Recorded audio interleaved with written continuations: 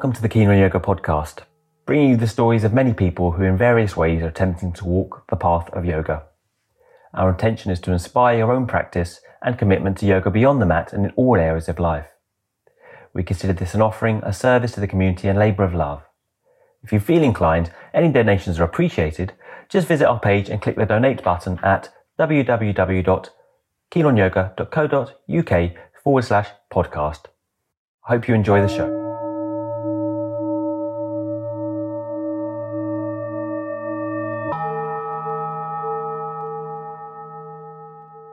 Today's guest on the Keen on Yoga podcast is Magnus Fried. Magnus grew up in a remote area of southern Sweden, discovering meditation in his teenage years when his parents, having sponsored a Tibetan refugee, finally, after completing his university education, came to meet his adoptive Swedish family. Magnus, as a restless teenager, was amazed by his contact with the Tibetan culture, steeped as it is in Tibetan Buddhism. He was immediately captivated and made his way through academic studies in Indology, specializing in Tibetan language and culture. He's a long-term meditation practitioner and has really been put meditation to the test to cope with difficult life challenges around the health of his daughter, born with spinal issues. Magnus is one of the founders of the Mindfulness app, and the app has been widely popular and translated into 13 languages.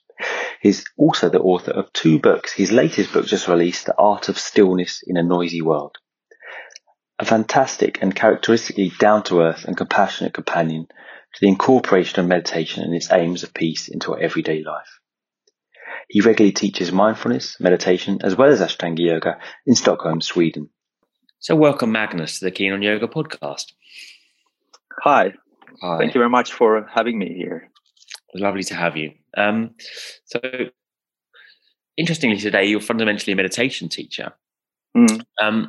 How did you get? Can you just tell us a little bit of your background of how you got into meditation? That'd be wonderful to start with. Yeah. Yes, it goes a long way back actually in my life, because I was I'm grown up in the south of Sweden, and ever since my first memories, my mother coincidentally she became a sponsor she supported a Tibetan child, a Tibetan boy.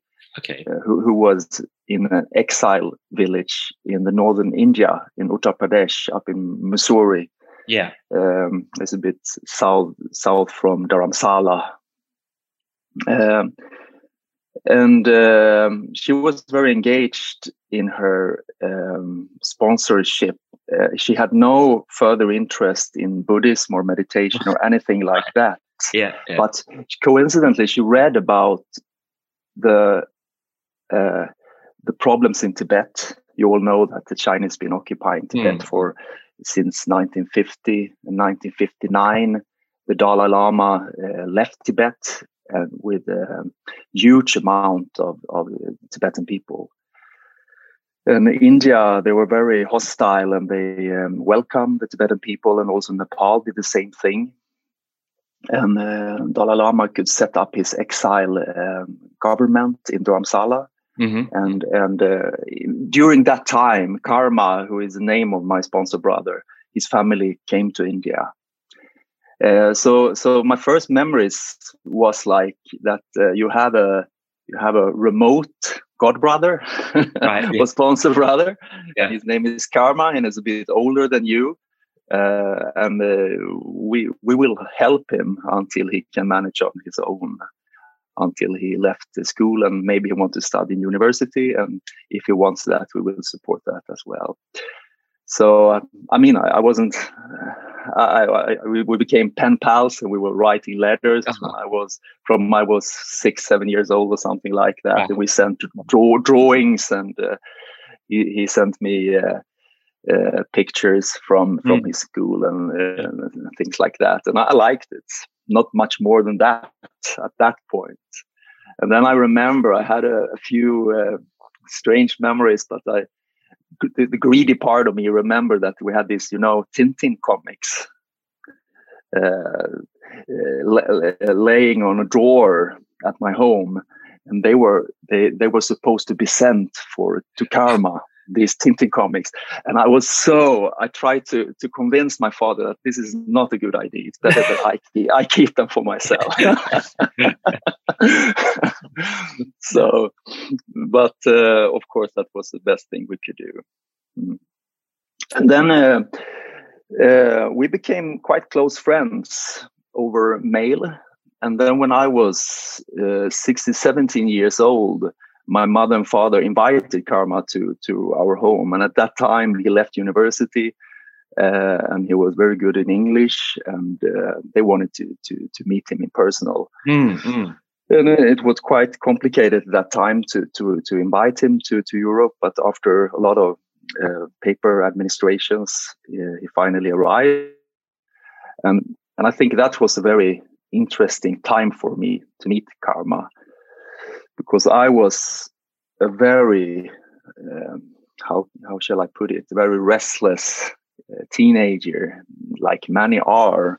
But at that time, I didn't know that I also had a slight, I know as an adult, I know that I had a diagnosis, ADHD. Yeah. Yeah. Right. And that was very obvious at that time. But I wasn't so, it didn't came out so extrovert for me. Like I was extremely restless, had a lot of anxiety, stress inside. I never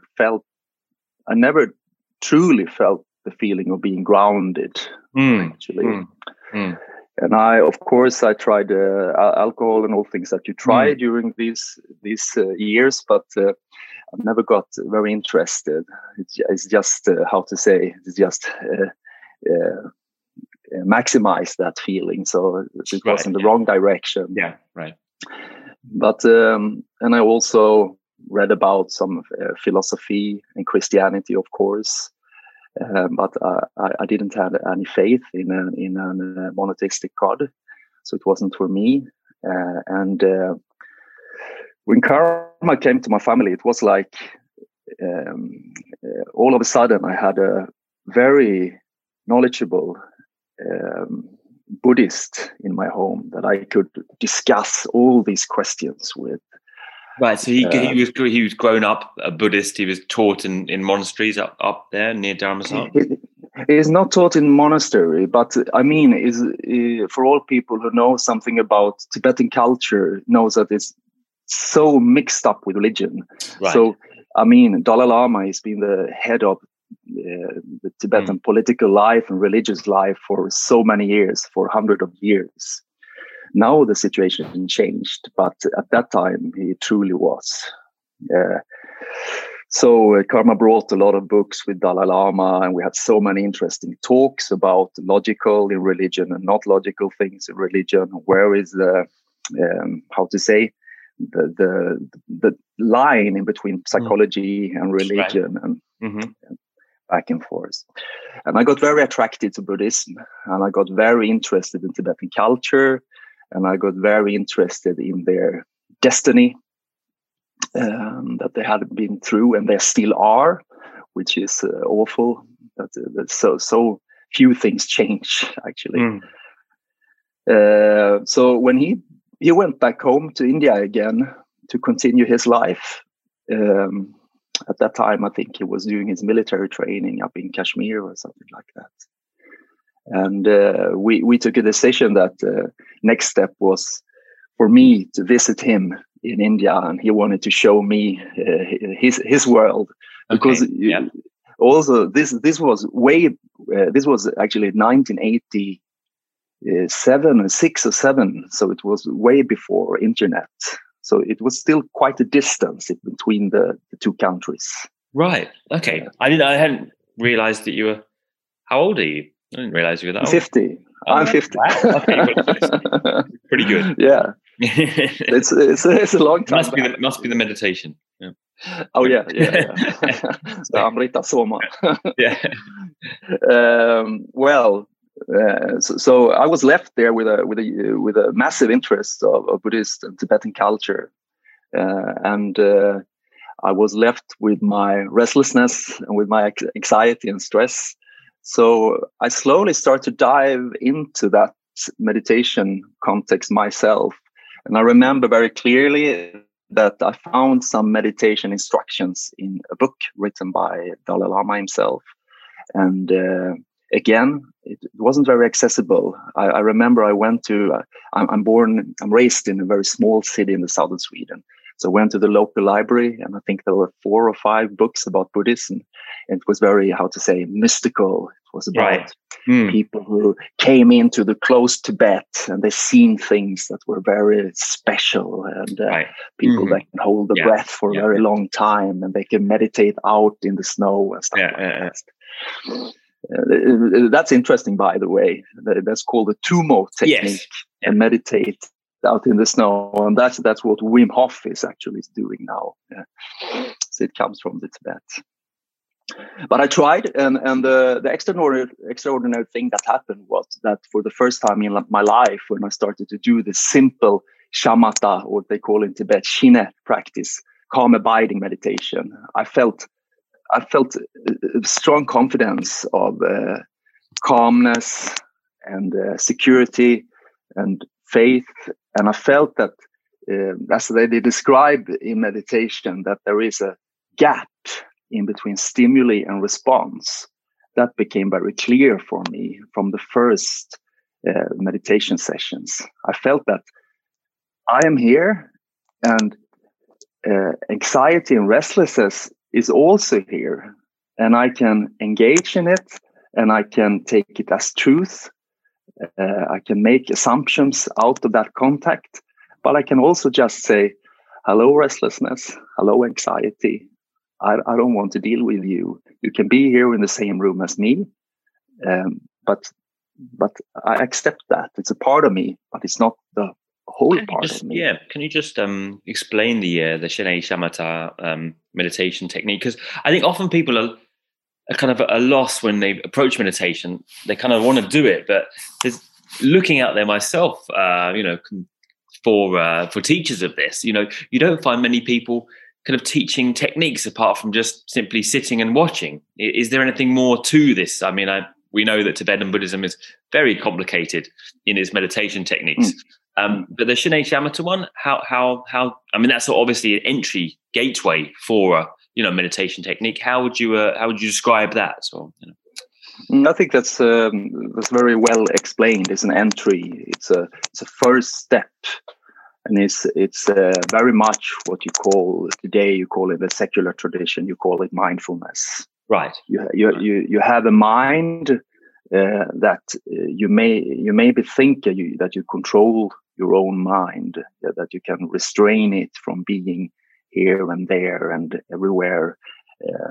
But actually, it's more like a monkey mind, or what you call, in some text I also read that they talk about an elephant that is on alcohol or anything like that. It's everywhere. Milarepa, the Tibetan yogi, he says it's like a wild horse, and you have to start understand how to ride this horse before you can go further. So that's very much what it's all about. I think it's the image with a lake or the ocean surface is quite good, actually. Before you can see what's beneath the surface, it can't be totally still, but at least you have to understand that you don't have to go with all the waves all the time, that you can stay still. So this is shamatha meditation. And in Shine meditation, I use 2 words now, and maybe we should explain that. Shamatha is a Sanskrit word. Shine is the Tibetan term for this meditation. Yeah. Shi, it means peace. And ne means like abide or stay in something, to stay in peace. It's simply as that. And they used to say that there are a couple of different techniques for this. Of course, the most obvious technique that we all tried is to stay in our object, to follow our breath from the very start, not only for one time, but for a long time. And that's a learning process. Maybe for a beginner, you can stay just for a couple of seconds, and then you will drawn away to distraction. Another way of doing it is to have inner to visualization, do a visualization, to visualize an object. You can also do like a image of a Buddha. You can also use an outer object, an external object, to have a statue or something that you watch. Right. And you can also use a technique of recitate mantra of different kinds. So that's mainly the first part, to tame the mind. And you're a meditation teacher, so how do you instruct that first of all? Is that the first thing you instruct? The first meditation you instruct? Well, it is, but I also learned that I experienced that I have to how to say, take some. The path isn't that straight. Okay, right. Yeah, because many people, the first obstacle is, of course, to find a good posture. You and me, we are both practitioners of yoga, so for us, it's not a problem to sit on the floor with crossed legs. But this is a big obstacle for most people. So you have to work around that and find different ways. How can we modify? How can we deal with this? Can we find some easy yoga postures or breathing exercises that can make it easier for you? Or maybe you have to use some support. For some people, it's better to sit up on a chair, a regular chair. I don't remember what the Tibetans say about the posture. I mean, sitting on the floor and in lotus. Do they have any particular feelings about that? I mean, nowadays you see a lot of people meditating on chairs. What do you have you had any opinions about that? No hard opinions. I asked many meditation teachers. When I wrote my first book, I asked a couple of very experienced meditation teachers, and I think the most of them are very calm with this issue. They say, keep the spine straight and keep your hands, your palms down on your thighs. Right. That will be fine, and just find a good posture. It's mind training. So if you get stuck up with this, that I can really do this better than you because I can do a full lotus, or it will just makes it the ego more obstacles and problems with the ego. So I think for me it's very obvious when I'm doing workshops in meditation that you have to work around it. It's not possible. I mean, in a regular meditation class that I have, maybe 2 out of 10 can sit on the floor in a cross leg. The most people, they need something under the buttocks, right? At least something. Then most of people can sit on the floor, but they need something under. Right. So that's obvious. And some people have to straight out one leg because they have knee problems. And stuff like that. Yeah. I mean, you can meditate on some kind of pain later on, but for a beginner, I think it will be horrible. I think enthusiasm is the best fuel. That's the best thing you can ever have in the beginning of your meditation journey. Otherwise, you won't. Well, any journey really. I mean, you've got to want to do it to some degrees, right? Like if it's just torture, then why would you bother? And then the mind, also if it's torture, then your mind closes down. You have to somehow, be involved or want to be involved in the experience, right? And so having got them into the room and fairly comfortable, and then I'm just kind of trying to kind of flesh out an experience of how a meditation class would go, with you or maybe with others. What's the next step? Well, after you found the posture, I used to do it like 3 steps. I'm very clear what I'm aiming for. I want them to gain regular practice, because just as yoga or Ashtanga yoga, I mean that's a great thing about Ashtanga yoga, that you keep on coming back all the time. Some days you are good, sometimes you're bad, sometimes you're just neutral. And after a couple of weeks, you don't even remember if you were good or bad or whatever you were. You just go with this flow or regularity. That's where the magic happens. So what I'm aiming for is to give them this tool in midst of their life, so they can have a regular meditation practice. And I used to split it up to 3 different things. First, the pre-meditation. You can't just jump into meditation from a stressful life situation. Maybe you come from your work, or you have kids at home disturbing you, or something like that. You need to, let's say like this, your session is 15 minutes. The first 2-3 minutes is just about arriving and centering. Maybe you can do a few yoga postures if you have some problems with your back, some twists. You can do 9-fold breathing. There are some famous breathing techniques in the Tibetan Buddhism, and you can just be in stillness and let that restlessness come down, get settled. And the first thing is maybe that you don't even think that you should be calm. You should be kind instead. Think of self-compassion and kindness. That's interesting. And kindness is actually...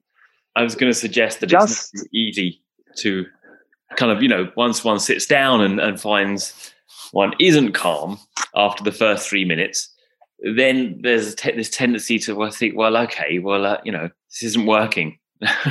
Right, and I'll give. So it's fantastic, a nice way to put it. First of all, that's a big misunderstanding. Everybody coming to meditation, they want something maybe, right? But after some time, it's accepting what's there.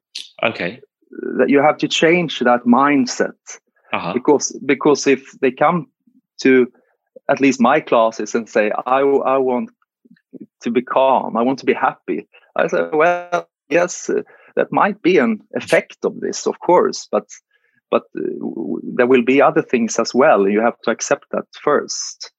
So just sit down. That's why I write so much about stillness in my book. I use that word, to being still with whatever is there. That's, for me, that's very self-compassionate, and there is a lot of acceptance to keep that space, to facilitate that space in yourself first, to see what's there. How can you else work with negative imprints, negative patterns, if you don't even want to be aware to see them? That's the first step. So that's what I call the pre-meditation, just to be with what is. Okay. Then you come to the formal meditation. Hopefully that's the biggest piece of these 3 steps. And then you have a very clear technique. Okay. And as I told you, the teacher will give you, follow your breathing for 1 breath, or you use a mantra, or you visualize something, or you're just being guided by the teacher. And you stay in the meditation. And also there is something to say there. For a beginner, to just say that, keep on holding to your meditation object, because you will fail all the time.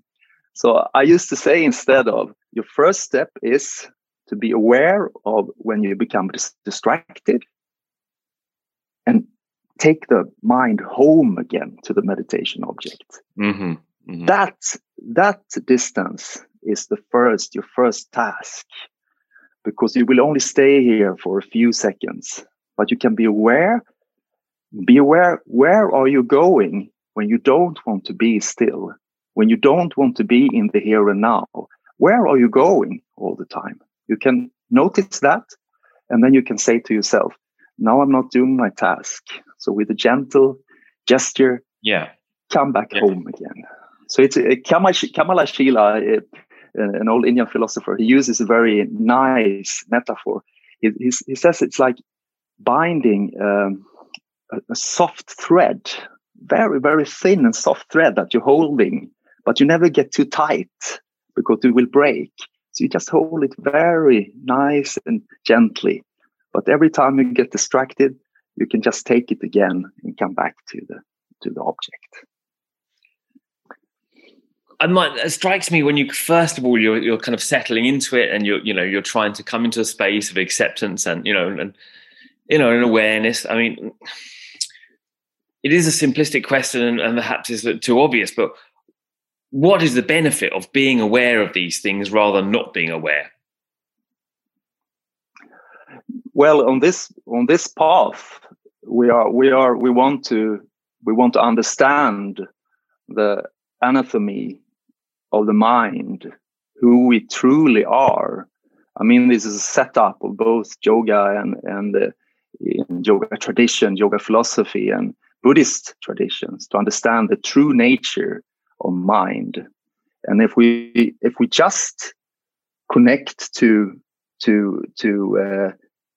things through assumptions, we can't see that, we can't learn that. So we have to break through that as a first step, because otherwise, I mean, it won't give you it won't give you wisdom and clarity. It will just give you an assumption of who you think you are and who does think you are, and so on. And this is something different. But to get closer to that inner nature, that inner stillness, that inner silence, you have to start with to accept what is there at the moment, to see that clearly. So that's why the first step is very good for everyone. I mean, you and me, we have different mind stuff in ourselves, and we can't. I mean, we have to see that I can't see your stuff and you can't see my stuff. But I have to start with that. I have to settle with that. I have to become mature in that, and don't try to be anything else. That was my next question. So, I know I'm approaching this on a basic level, but when we were entering into meditation, we are trying to come from the start, and so you get that, right? You get that acceptance, right? And you can see more clearly, maybe the back of your head before, and now it's more visceral, more obvious, and we're kind of accepted now that that's a good thing and not a bad thing to try and push that away, right? Because that is generally the kind of attitude that we have. and what do you do with it? Okay, it's there, now it's there, fully present, and all this stuff you didn't want to see before. What do you do with it now? When you see it's there, yeah, you learn. I think you learn the first thing. A very important thing, and I see myself as that teenager. It was that I got the experience of impermanence, and impermanence is, most of the time we see impermanence as something negative. In worst scenario, we see that we are going to die. Of course, it's a worst expression of impermanence for a secular person. But we also don't want to lose things we have in terms of material things, and we don't want to lose friends and other things, and we don't want to lose things that is ours. But in terms of impermanence as something positive, what I could feel was that all those things that I thought was me, I thought I am the restless, stressed Magnus, and I will be like this. Right. I mean, I was a teenager. I had that introspection. But I could experience, no, those things are impermanent, totally impermanent. So they will come, and they will take form, and they can be very powerful. But if you don't interfere, interfere is the right word? Yeah, that's correct. Yeah. They will be just like any mind stuff. They will lose their power, and they will disappear. They might come back in a new form, but in between that, there is something constant, something that is still in the depth of you. Right. And that's what the Tibetan, they call it Rigpa. I think, an inner wisdom. The Buddhist, it was called the Buddha nature, they call it. And in yoga tradition, they have many different words for it. But there is something there. And when you connect with that, it's just amazing. I think it's like things like that totally distracted you for decades. In that state, it feels totally feasible to deal with that. It strikes me that when you mentioned... Did I answer your question? That was beautiful. I mean, and I was just kind of thinking in the current times, obviously people are dealing with a lot of impermanence and anxiety, as you mentioned, you know, I mean, what can you suggest in terms of meditation technique, or how are you using that training now to, there's a lot of anxiety with people, right? I mean, is there anything people can do on a daily, on a pragmatic level? I mean, I don't think it's easy to recommend the view that everything is impermanent. That you know, on an immediate level, that sounds to kind of maybe increase anxiety. Just coming straight with that, you know. Well, you know, everything's impermanent anyway. Well, yes and no, I would say. Right. But I also would say that since impermanence is so crucial in these teachings, mindfulness also comes into a new light.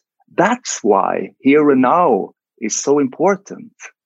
That's why Buddha was so interested about this nowness, because everything is impermanent. But if you embrace that totally, you know, this vidya avidya, you take things that is impermanent for static. So you think whenever you feel happiness, you want this to remain forever. So all things that makes you feel good, you want it to remain forever. So if you just embrace that, it will be very temporary glimpses of happiness. But Buddha said more like, embrace the full picture, that we are here, things will come, things will go. Also happiness, the temporary happiness will come and go, and we will become sick, we become old, and we certainly will die. If you embrace that, then it's very clear that impermanence will be as a remembrance for you that make this life meaningful. Make every moment meaningful. Don't wait for this quarantine to just count the days for it to stop. Make even those days meaningful. You have that possibility. I totally understand that it's not easy. Not for none of us. But I have an example there where I wrote about that in my first book. I have a daughter that is now she's a big girl. She's 70 years old now, but she's born with a rare diagnosis, and she's spine was when she was born, it was totally wrecked. So she had to undergo, for 10 years, she had to undergo 25 surgeries, quite big surgeries. So our life was quite perfect, and it was very normal. But when she was born, everything was teared apart.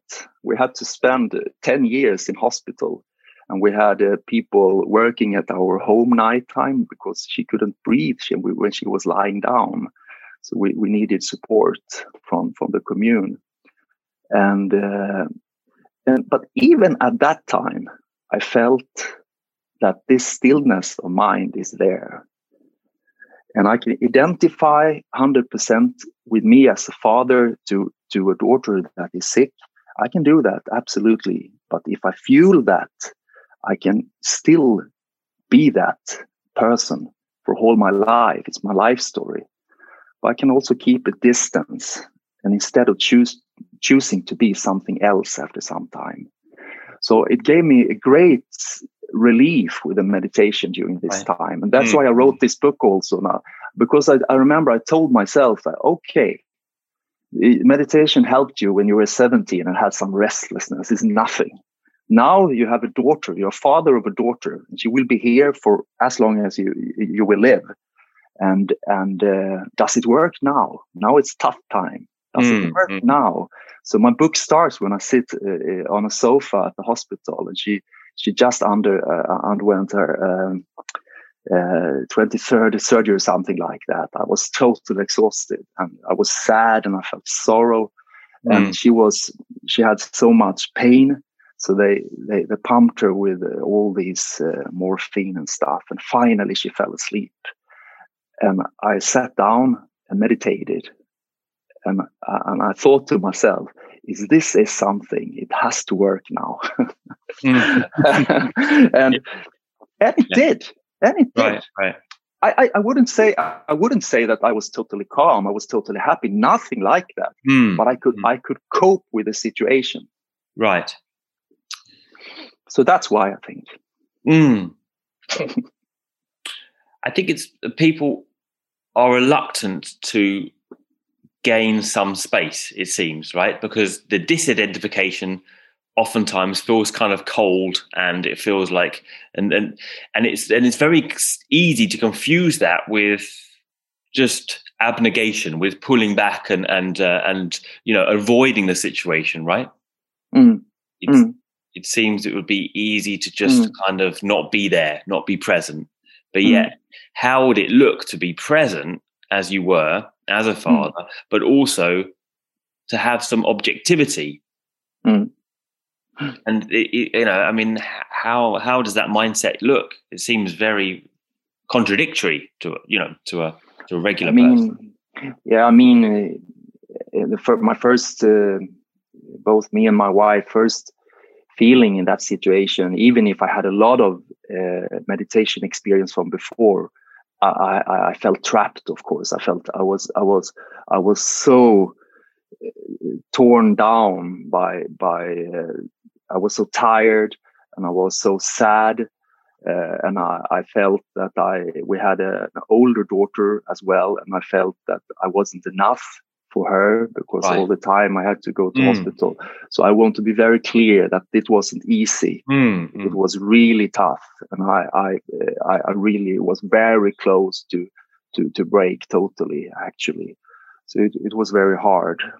But again, what was your question there? How to keep the distance between having the kind of immediate reaction, which is a natural reaction, and being able to preserve some sense of yourself. So kind of it's completely crumble, I suppose. Yeah, it was. I mean, it was a process. It was a process, and it was also during this time where my body was totally.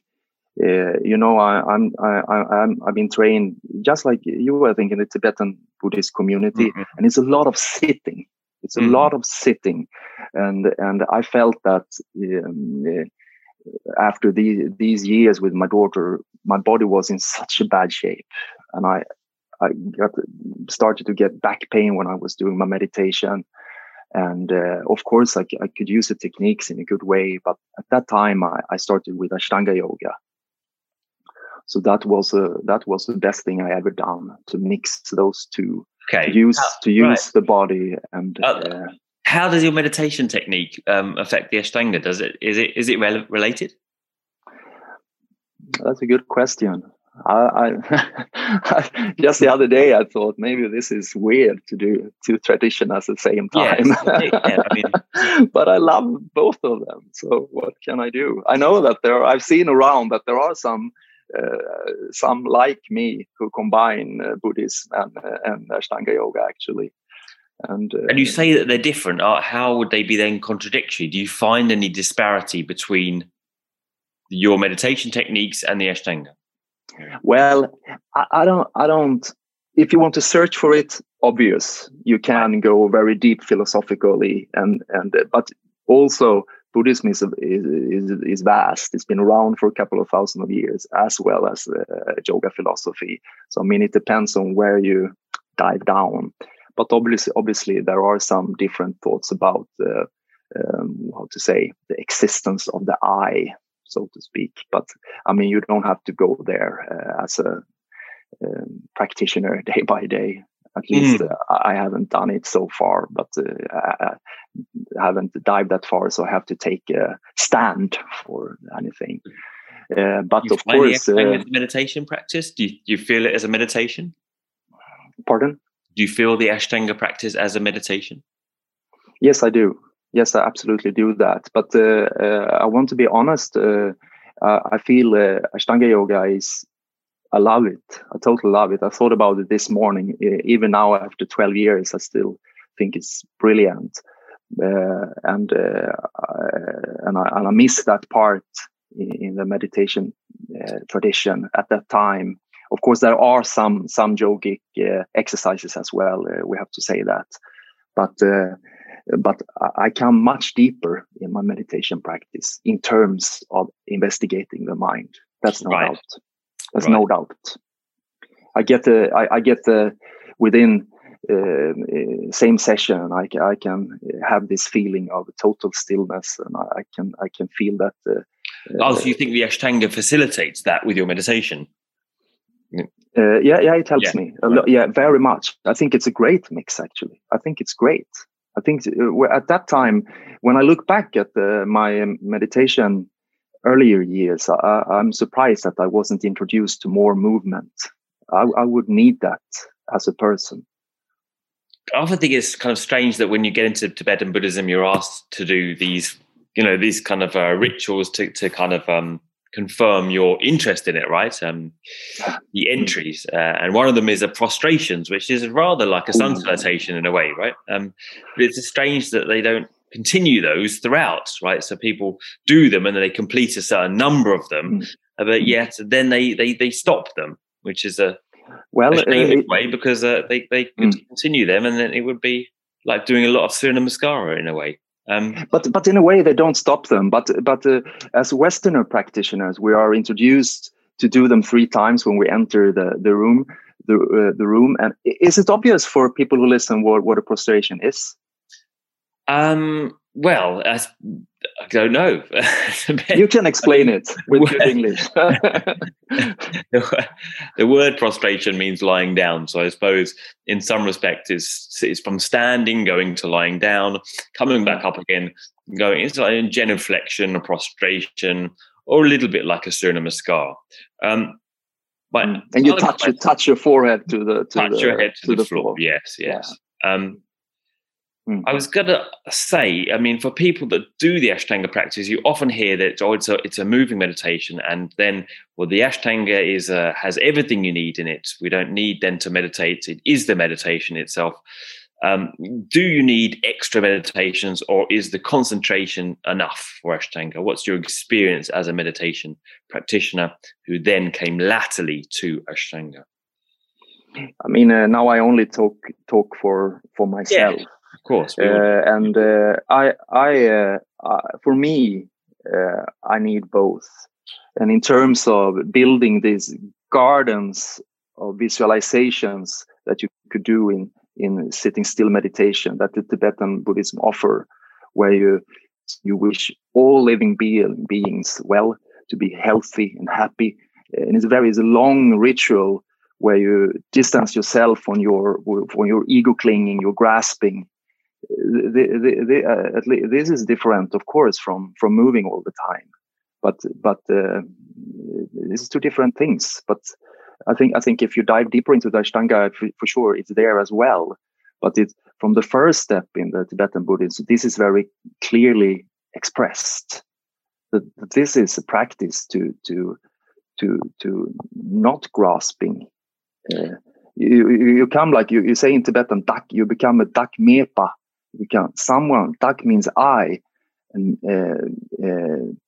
something that is not connected to this I any longer. It's actually the goal of the practice. And this is you know that you can't even go into the Tibetan culture before they say that compassion is a fundament before we build a house. 2 questions there. Obviously, Tibetan is based on the Mahayana look of so compassion is first and foremost. I know it sounds like a silly question, but what's the why? What's the benefit of compassion? I mean, you have in the Yoga Sutras, for example, a different style, which is rather a bit more like the Hinayana style, the kind of the up and out style, right? So you don't really think about being compassionate. You're not looking like to be a bodhisattva to come back again and help all other beings. You're really just looking to get out of this big mess. By understanding your nature, so what is the benefit, or from your perspective, from this tradition, of the compassion, and perhaps even how that might relate to one's practical experiences of daily life? Because it strikes me as slightly two different things. One is clear nature, realizing one's and the other thing is compassion. So they're slightly two different things, right? Yeah, that's right. For me, compassion it's obvious how it works. I listened to the radio this morning. Mm-hmm. It was like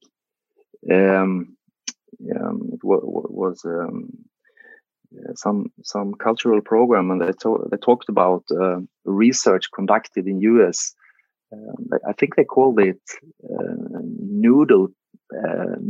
noodle statistics, because the graphs looked like noodles. And they followed a work environment, and they somehow measured that people sitting still on the workspace all the time, and people mingle at workspaces. You have met those people who walk around all the time and they talk, and sometimes you start thinking that, oh, what is this guy doing? He should sit down and work. But no, I never managed to work in an office, so that was because I would be sitting around all the time. So neither I, but I try to make us more to appeal to the regular person who has that. Oh yeah.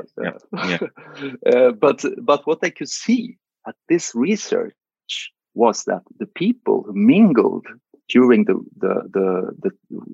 work time, they get more work done. Right. That's very interesting. And then they put it in another way, because they also measured people working from home, isolated. And they got also less work done. So the conclusion of this is that we need other people. We need other people to get things done, to be creative. We need other people to become filled with happiness and of being of the feeling of to have your place at this earth. So I think that's very clear with compassion, and more modern research would also say that this oxytocin will be released with compassion, that you will feel cared about, and you feel good.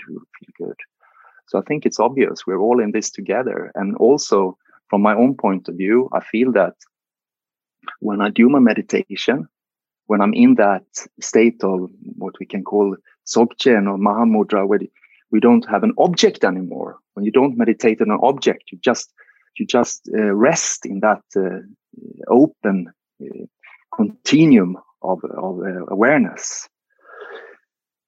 There is nothing that can be defined as an I, or I can't identify any special emotions going on there. And I also try to provoke sometimes things that made me feel anger in everyday life. But in that state, I can't even hold that anger for a few seconds. It's impossible. So from that also come the insight that we are very much alike.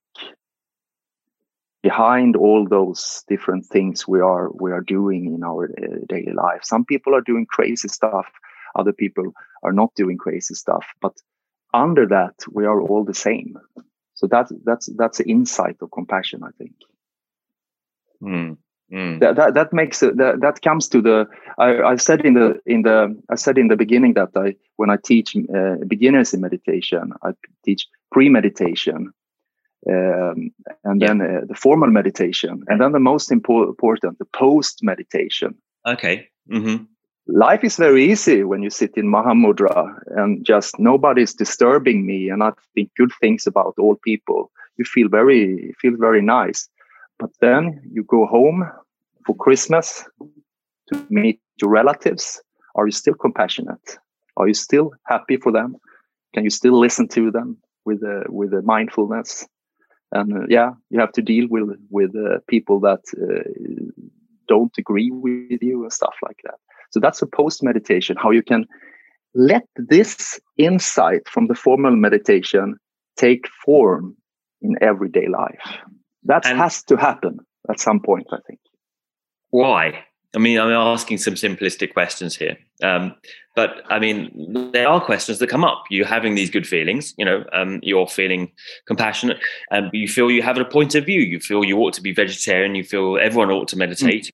Everyone ought to be compassionate. And then you go home to family and you experience some rather, unkind behavior towards yourself, your beliefs, your opinions. Why do you need to be compassionate to that?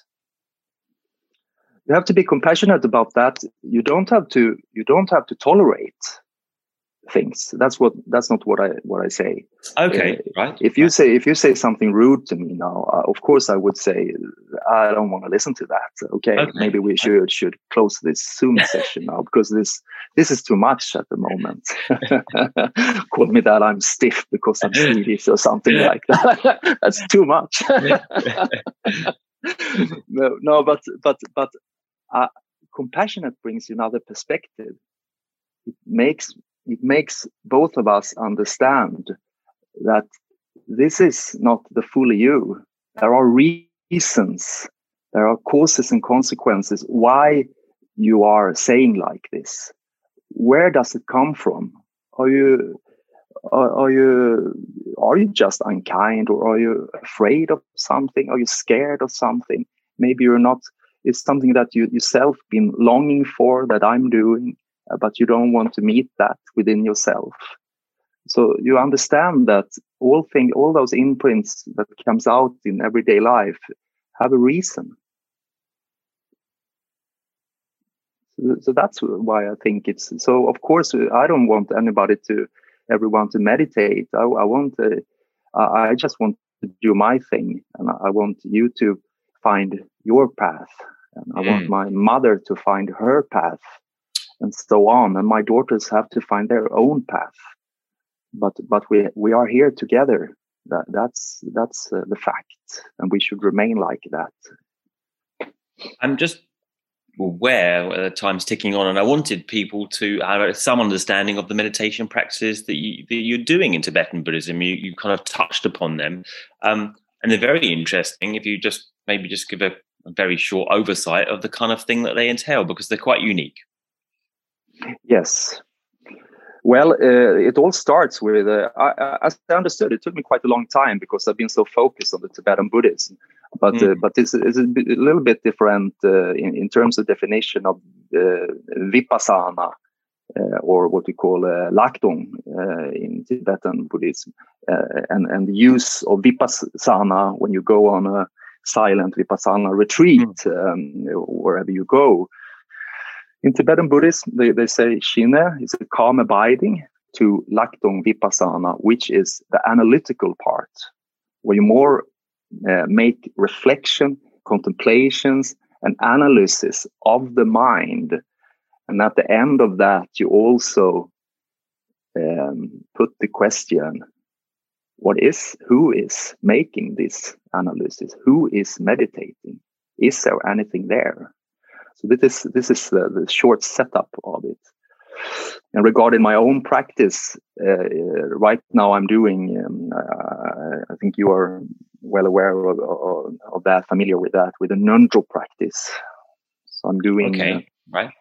I'm doing 4 preliminary practices. They call it preliminary practice, but actually this is something that can go on for the whole your life. And it's a very Ashtanga-like in a way. Because and it's a very clear structure, and you have to, exactly like you struggle with primary series, you struggle with Marishasana D, and you feel like you never come further. Something is happening in your mind. You get humble, and you understand your body, you understand your mind, and you understand the ego, how it wants to solve things. But it has to change when you can't solve it, because it's so hard to bind in that posture as a beginner. And Nundro is the same setup. You start with the prostrations, and that's where I am right now. And and it feels nice. You read a text, and you take refuge to Buddha, Dharma, and Sangha, and you do this. Lie down to the floor, and it's quite hard actually for the abdomens and the front side compression of the body.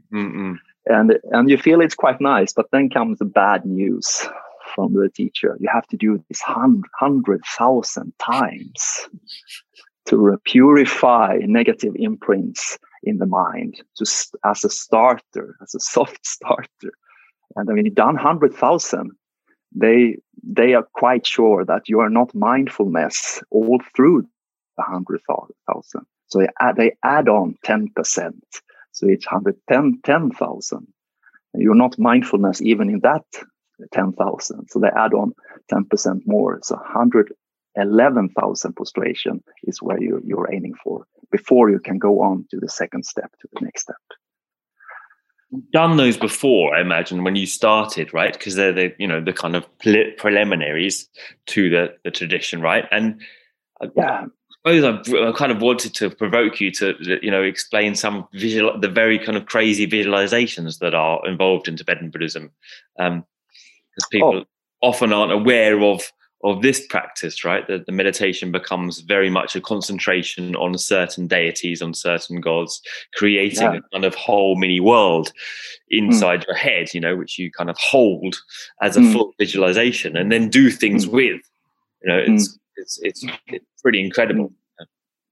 It's pretty incredible and quite difficult, I think, because I've been doing a lot of shamatha and shinne, so I'm more used to these techniques, and so it's a bit of an obstacle. But right now, I'm doing in the tradition of Tibetan Buddhism, I do my deity or my yidam. You call it yidam. It's a meditation deity. Is the Padmasambhava Guru Rinpoche, and is a very the Tibetan. They love those colorful deity illustrations and paintings with a lot of colors, a lot of details, and they can be in deity itself can be surrounded with 100 of other figures and stuff like that, to contribute to the tradition. So you know all those qualities of the deity. You know all those qualities of the yidam. So you meditate and you keep them so clear in your mind. So after some time, there is like no difference in between you and the deity. And you focus, you use your shamatha, your focus that you gained from your mindfulness and shamatha practice to keep the details in the image clear, clear, clear, clear. And then at the end of the meditation session, it resolves, and you feels like from outside in, the image resolves and becomes one with you. You don't become the deity, but the qualities, the Buddha nature that's deity holds becomes a part of you. So it's that are already there within you. That's the point, I think. So it's not like that you can pray to the deity to give you something from outside. It's just more like a psychological, therapeutical game you play to raise and wake this inside yourself. And in that state, you stay in silent meditation and you feel the qualities of the deity. And just to finalize our interview, we're going back to a very practical level. Magnus, I'm sure I don't say your name correctly, but Magnus has written a new book. It's a fantastic new book. I've read it myself. It's very practical.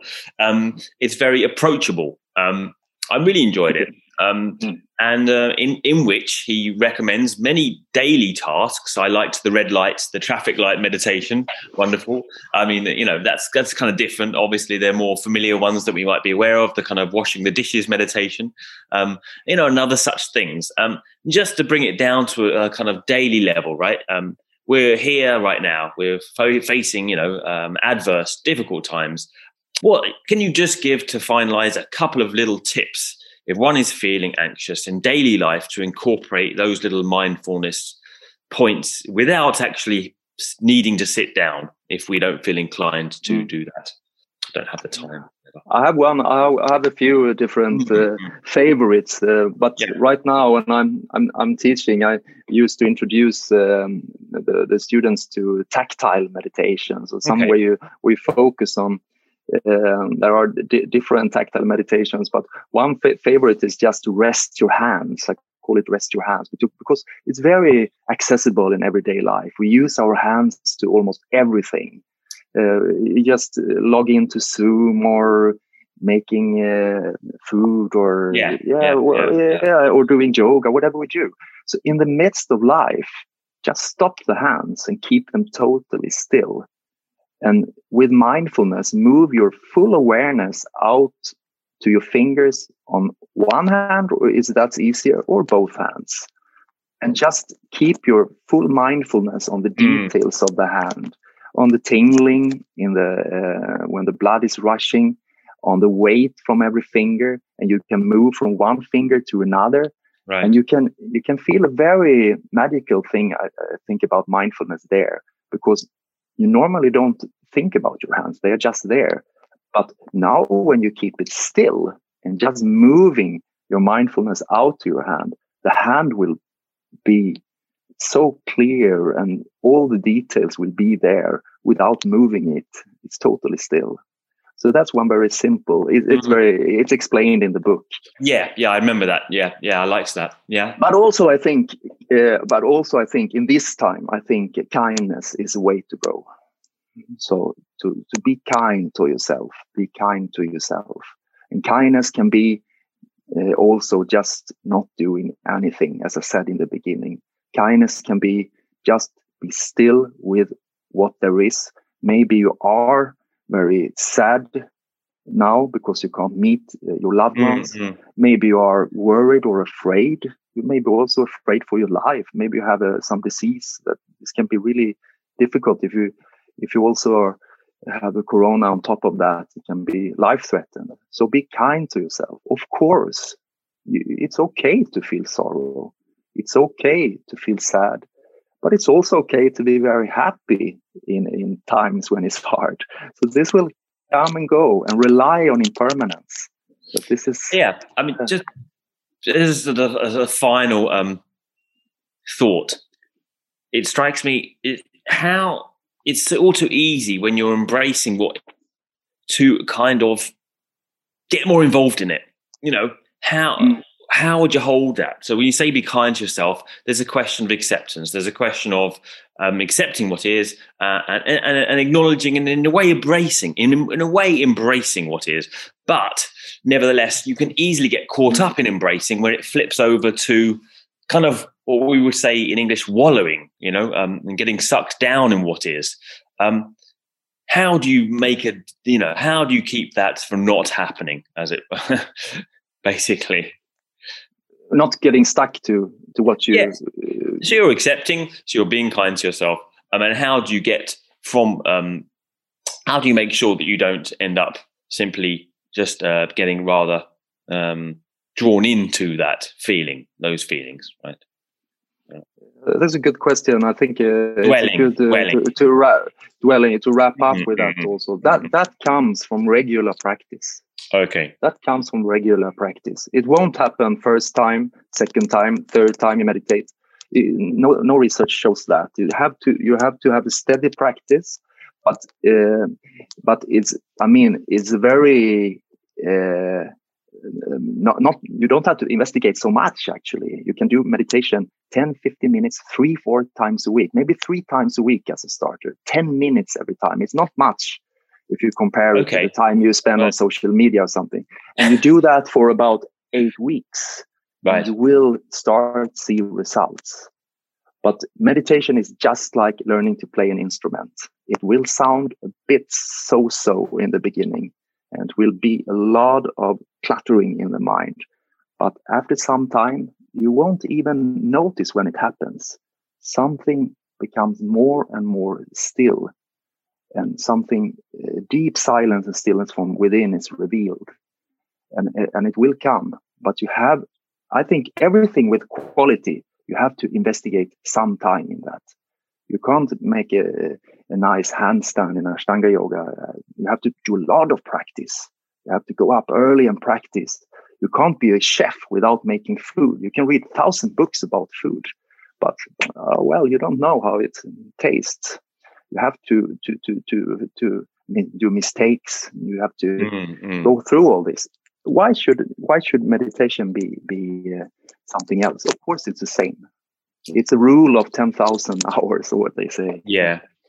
But even to carry on, you must experience quite early on, one would hope, some beneficial, positive states, right? You would do that if you meet a good teacher, or you find something on internet, a guidance, a voice that you like, a setup of words that you you can relate to. Yeah. You, of course, if you will feel some state of relaxation and calmness and distance in between yourself, your inner voice, and things that distract you. And that will be a great starting point. And that's what I think is the enthusiasm. You have to meet someone that can give you that feeling. So you get this feeling that I want to do this more than one time. Wonderful. Thank you, Magnus, for your time. And thank you, Adam. Thank you, Adam. Thank you for listening. Yeah. I'm sorry for my English. Sometimes I wish I had some more words. You have more than enough words. Yeah, something comes through. Thank you. Thank you very much. Thank you.